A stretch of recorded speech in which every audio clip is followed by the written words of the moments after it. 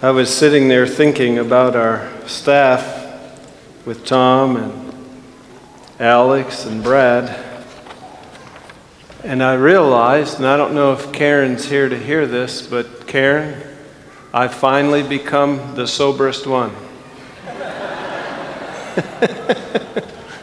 Now, unfortunately, we have had some losses in our church family this week. Pam Rhodes passed away this week, and at 3 o'clock the family will be receiving visitors. At 4 o'clock we'll have her memorial service here at the church. Wilda Elliott, the mother of Rob and Larry Elliott, passed away this week as well. She'll be buried back in Kentucky, and they'll have a memorial service there. But they are going to have a come-and-go visitation for friends and family here at the church on Friday evening, this Friday at 6:30. So if you have an opportunity to swing by, that'll be encouraging to them. Now, as you can see, we have this beautiful backdrop here, and we have a very busy weekend. We have the memorial service. We also have a wedding this weekend. And we have tried to convince the bride that this is actually a nice theme for a wedding. I don't get it. But it's not really what she had in mind. So this will come down immediately after church, and it will go up immediately after the wedding. That will be on Sunday evening. And this evening at 7:30, we'll be gathering to begin the process of moving the chairs from the north wing to the south wing so that we can set up for different rooms for VBS, the ones we can get into. And then tomorrow, tomorrow after the wedding is done in here at 7:30, we'll come in and get this all set up. Then when they're done with their reception at 10 in the evening on Sunday, we'll go in there. Now, some of you are saying, man, I can't wait to get involved in all of that. Well, thank you. I'm so happy to meet you. Well, this next week is intense and very important for the ministry of the children in this church. Just a tremendous program, and it will be something they will never, ever forget. You might not be able to be here to help out during that week, but if you have a couple hours this weekend where you can help us move things and set things up, we would truly appreciate it. Pastor Alex will be in the foyer, and she has sign-up sheets for you indicating what we're going to be doing at what time, and so we really appreciate your help there. I'd like to invite every man here that is a father to come up. I want you to stand right here along the risers, and I want you to look out and face the congregation. Every father here.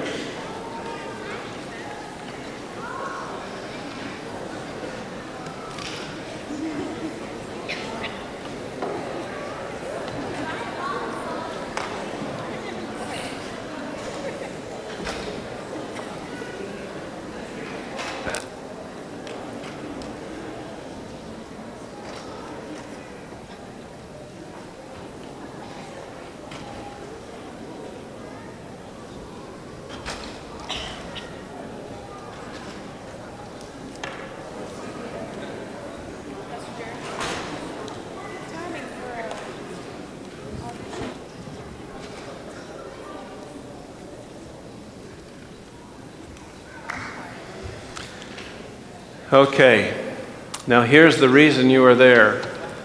We are auditioning for more men in the choir.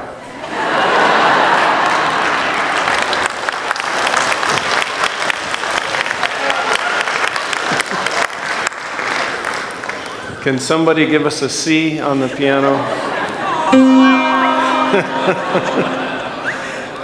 Okay. Now, folks, in our culture today, the greatest crying need is for fathers who are walking with God, who will help turn their children's hearts to God. And these men are not just men They are men who go to church. That makes them extremely rare. And it makes them men that need to be encouraged and men that need to be applauded. Thank you, fellas.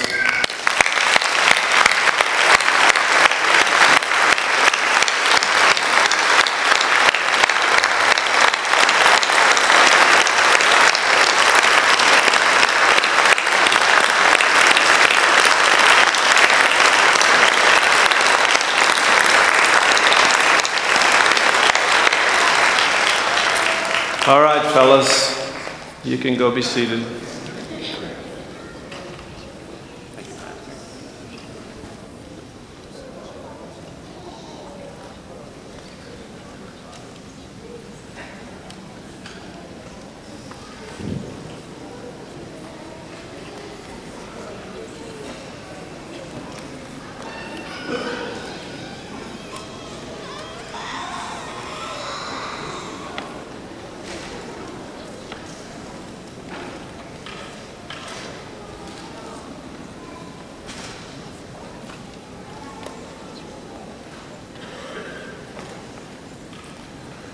Last week we spoke about Moses being the Undertaker.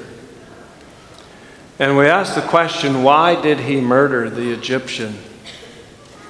He could have ordered him to stop.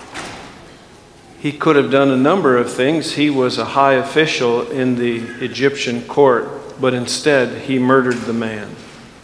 And then we asked the question, why is it that in marriage people will be so mean to each other, say some very hurtful things? And we discovered that the answer to the question, why did Moses murder the Egyptian, and why is it we treat each other so awfully, the answer to both those questions is the same: because of not walking in the Spirit of God. And so we decided we need to study that a bit, and today is a continuation of that idea.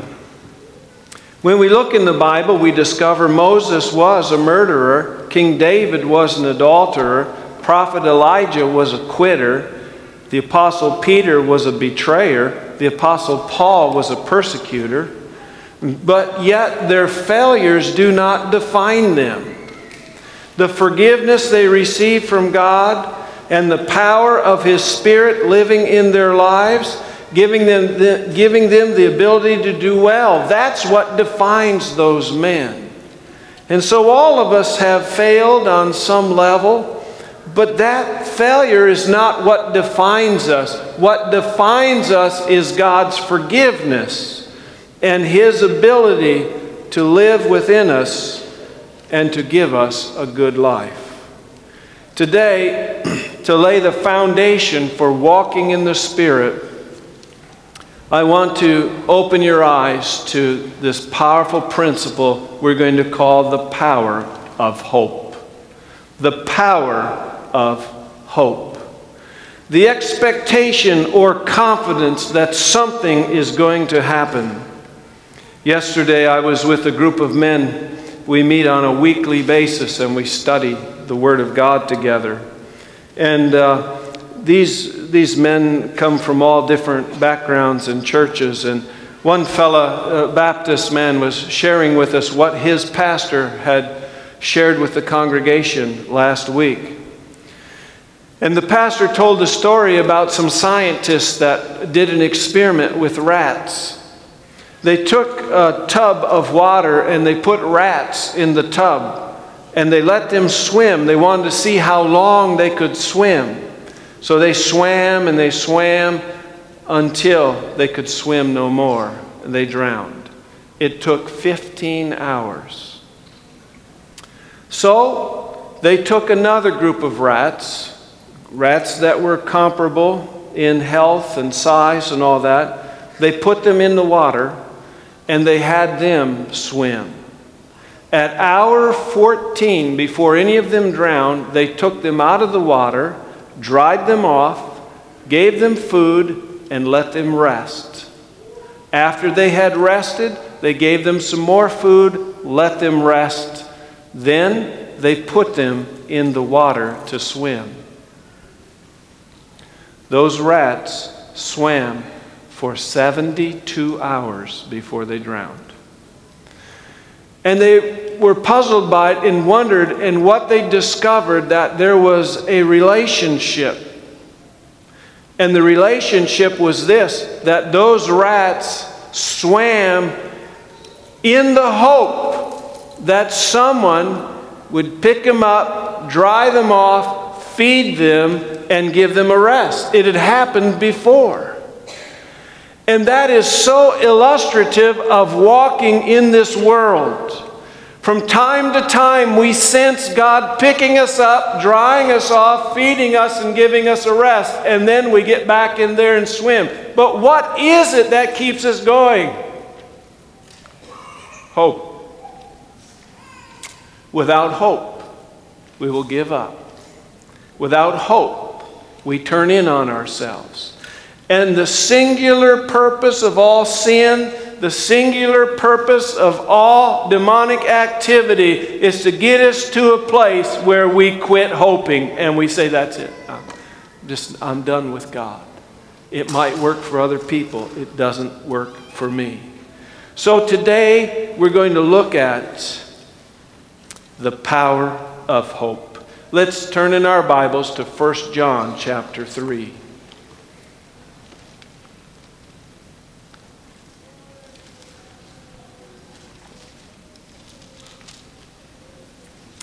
In 1 John 3, verse 1, we read, "Behold," John is writing, and if he were speaking to us, his voice would raise, his hands would come up, he'd say, "Behold, what manner of love the Father has bestowed on us." In the Greek, that means what manner of love the Father has lavished on us. God has poured love out upon us, that we should be called children of God. We're called children of God. Behold, look what kind of love God has given us. The world does not know us because it did not know Him. Don't expect the world to understand the hope that you have. They didn't understand Jesus. They don't understand His followers. Beloved, he says, now we are children of God. It has not yet been revealed what we shall be, but we know that when He is revealed, we'll be like Him, for we shall see Him as He is. There are a lot of people whose sole purpose in life religiously is to become so perfect or to reach a state of something that they have no longer a doubt or a fear when it comes facing the judgment or last day events. Folks, it tells us here it hasn't been revealed to us what will be. Why do we focus on it? We're already in Christ if we've accepted Him as our Savior. We can be no more perfect than Him. God does not see in us the vileness of the sinner, but the likeness of His Son, in whom we believe. Now we are children of God. And everyone who has this hope in Him purifies himself even as He is pure. What hope? Well, we have the hope of the resurrection. We have the hope of the second coming. We have the hope of an eternity with God. All those things give us hope. But that's not an experience where we've been pulled out of the water, dried off, fed, and given a rest. This is talking about past tense or present. Everyone who has this hope. What hope? That now we are children of God. It's not something we have to prove. It's not something that we can demonstrate. It's something that is declared from heaven above. God has saved us in Christ. Anyone who has that hope purifies himself. Folks, let's cut through the chase. If you've accepted Christ as your Savior, you are going to heaven. Now act like it. Live in hope. It's gonna happen. Not because of who we are, but because who He is. It's gonna happen. We're going to heaven. But what does this mean? The person that has that hope purifies himself even as he is pure. Purify is hagnizo, from the root in the Greek hagios, which is holy. So the person who has the hope that they're going to heaven, they're not trying to prove it anymore. They're just resting in the assurance of salvation in Christ. They sing songs like Blessed Assurance. Why? Because Jesus is mine. In this context, to be pure, to seek purity, is to cleanse, make free from contamination, to be clean and to be holy. And in the New Testament, we discover that the Bible speaks of moral purity of heart, it speaks of purity of the soul, and it speaks of purity of self. Here it's referring to purity of self. I'd like to have you turn to the left in your Bibles to James chapter 4, and we'll look at purity of heart. Purity of heart in James 4, verses 6 through 8. But he, that's God, gives more grace. Therefore, he says, God resists the proud, but gives grace to the humble. Therefore, submit to God, resist the devil, and he will flee from you. Draw near to God, and he will draw near to you. Cleanse your hands, you sinners, and purify your hearts, you double-minded. How can I purify my heart? My heart's the problem. The Bible says, I can't change myself no more than a leopard can change the spots on his back. I can't change myself. The heart is deceitful above all things. How would I know if it was changed? So how can this book say for me to cleanse your hands, you sinners, purify your heart? I cannot purify my heart. So I must be misunderstanding what it means. There's got to be more to this than me purifying my heart. When we back up, we get the clue. But God gives more grace. Grace is not just unmerited favor. Grace also can mean power. God gives power. And who does he give it to? He gives that power and grace to the humble. God resists the proud, but gives that power to the humble. Why? It's simply this way. Pride, the essence of pride is, I don't need anybody else. That's why God hates pride, because a person that is filled with pride does not reach up to God for help. And God is the only one who can help us. And God is so willing to help us. But if I'm proud, I'll not receive his help. I won't ask for it. It's kind of like somebody having to meet a quota every week at work. And if they don't meet that quota, they don't get paid. And week after week, they miss that quota. They don't make it. It reminds me of 1972 when I was a meat cutter living in Detroit, Michigan. One of my jobs was to make Whoppers for Burger King. We got these bowls in. I mean, it's the worst meat you can imagine. Now, if you're longing for a Whopper today, don't let me discourage you, but I wouldn't recommend you gnawing on these carcasses.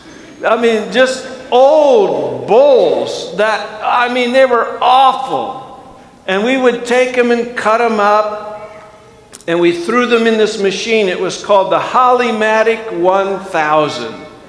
And you could hear it grinding all this stuff, grinding it all up. And then, in order to make that thing edible, we took shovelfuls of soy meal. You know, soybeans are good to eat. They make pretty good burgers, too. We would shovel it in there to make it tender enough to eat. And then once it was all mixed, I had to take some out and had to be a perfect ounce, and we laid it on a burner, and it caught the fat off it. And at that time, I don't know what it is now, but we couldn't have any more than 25% fat in it. We're talking health here.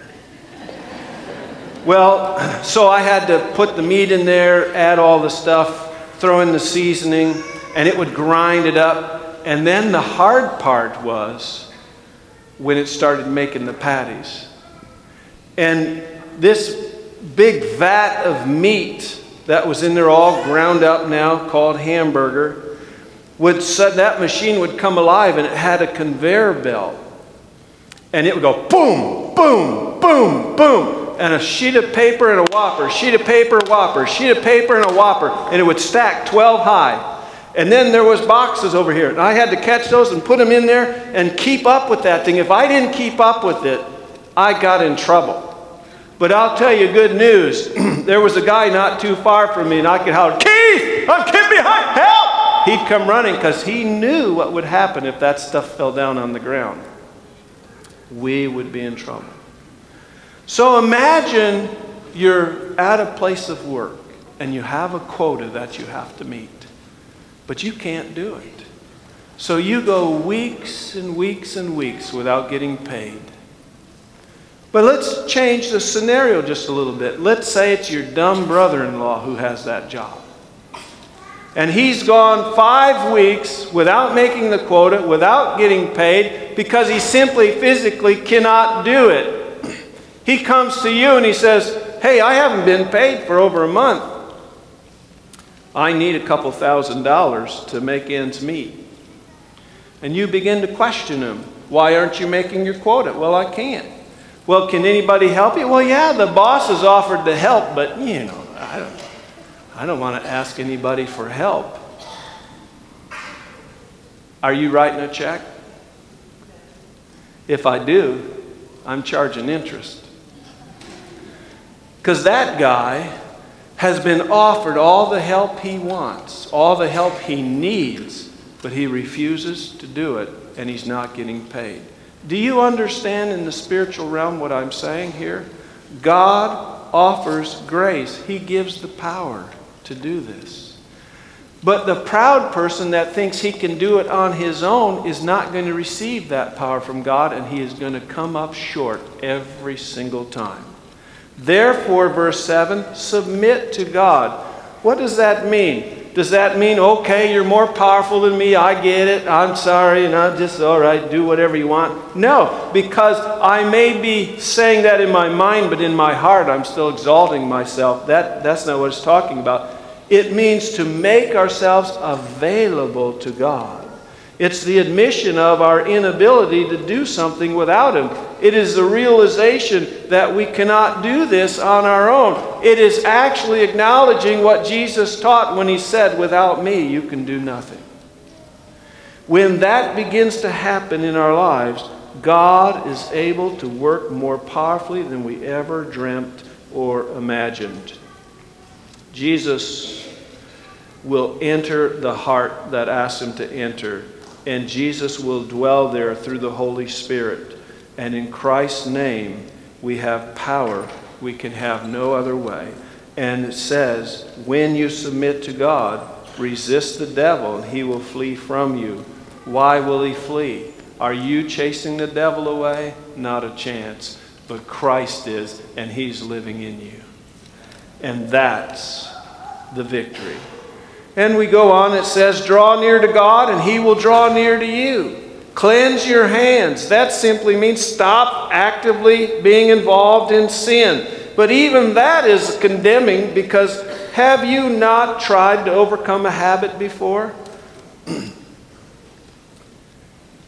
Have you ever said, "I never want to think of that again"? What happens? You think of it. There's a story told, I learned this from Dr. Vetrano when I was in the seminary. He said the power of suggestion, illustrated this way. There was a man in India that was wealthy. And people asked him, "How did you get your money?" He said, "Well, here's how.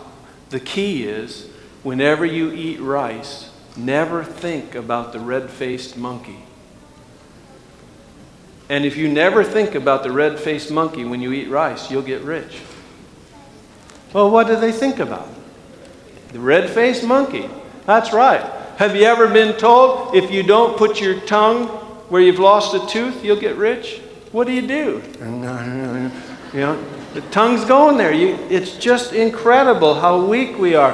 And so if you decide, okay, this week I'm overcoming that habit. I'm cleansing my hands. We'll focus on it all the more.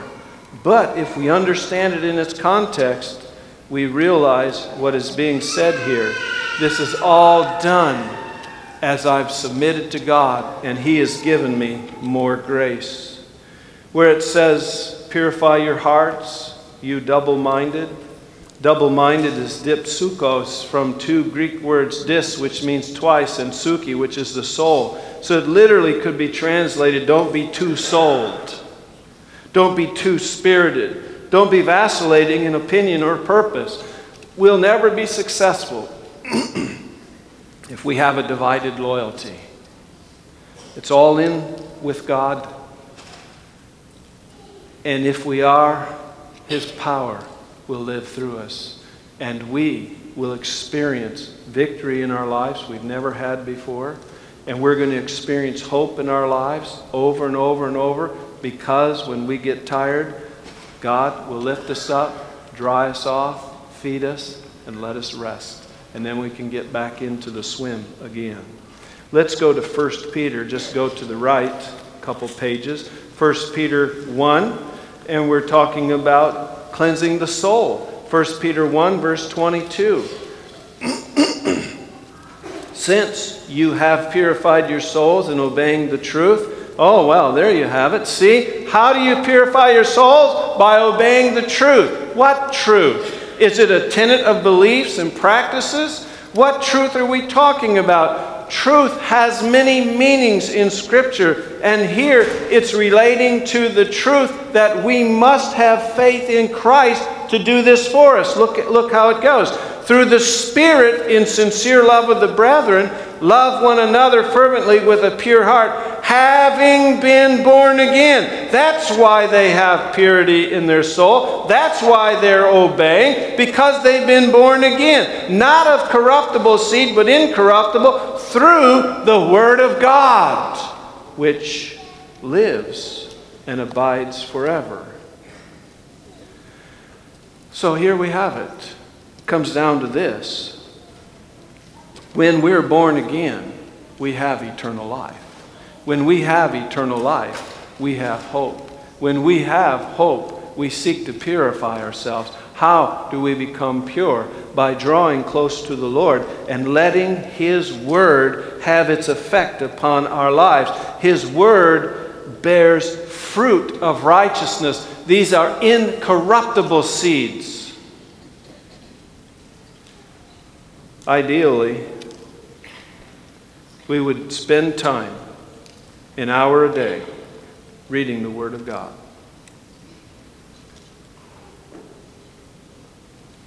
And I don't want to diminish that in anybody's experience if you're doing it. Nor do I want to discredit it as an untenable goal. But I'm just going to be honest with you. That can be tremendously discouraging for many people to think their salvation depends on spending every day reading the Word of God, or an hour a day reading the Word of God. I want to talk to you very openly and honestly today. And some of you may not like what I'm going to say. And I'm grateful you still have to love me, or you can't go to heaven.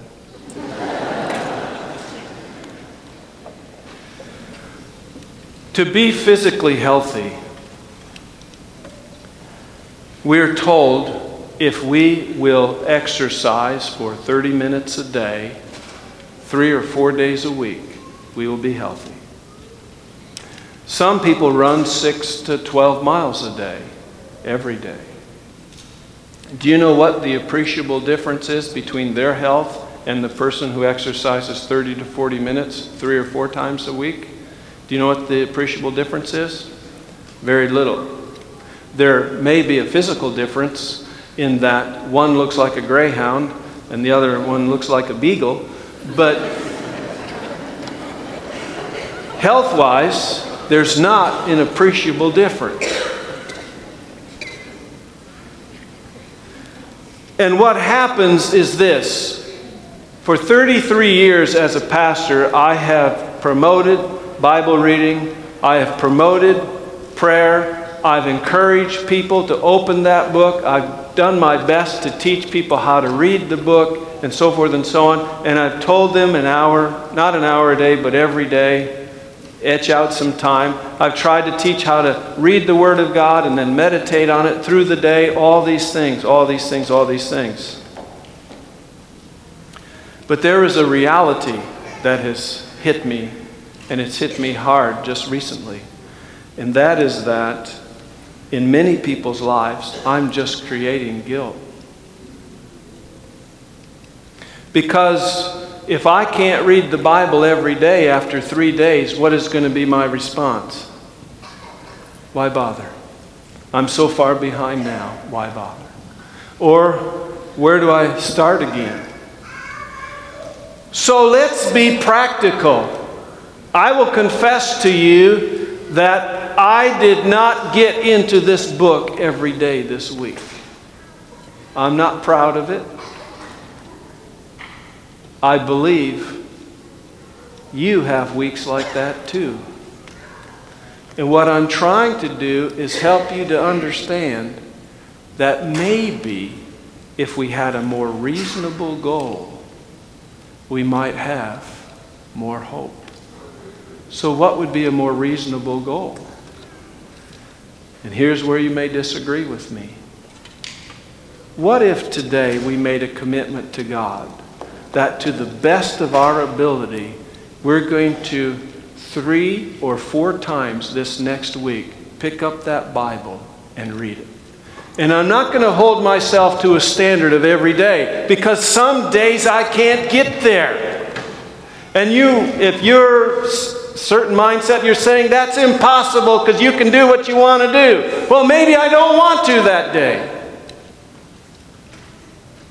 Is that good enough? And I know I'm not alone. Have you been so discouraged you didn't want to open the Bible? 3 or 4 times a day. I'm sorry, that really ratcheted it up, didn't it? Just shoot me now. 3 or 4 times a week. Some time in God's Word to let His seeds take root in my heart, that they will bear hope. And when hope comes in, along with it comes the desire to keep swimming. Keep swimming. So I'm going to ask if there's anyone here today who would like to say to God, by your grace, Lord, with your help, I want to make that commitment. 3 or 4 times a week I want to spend in your Word. If you want to say that to God, please stand.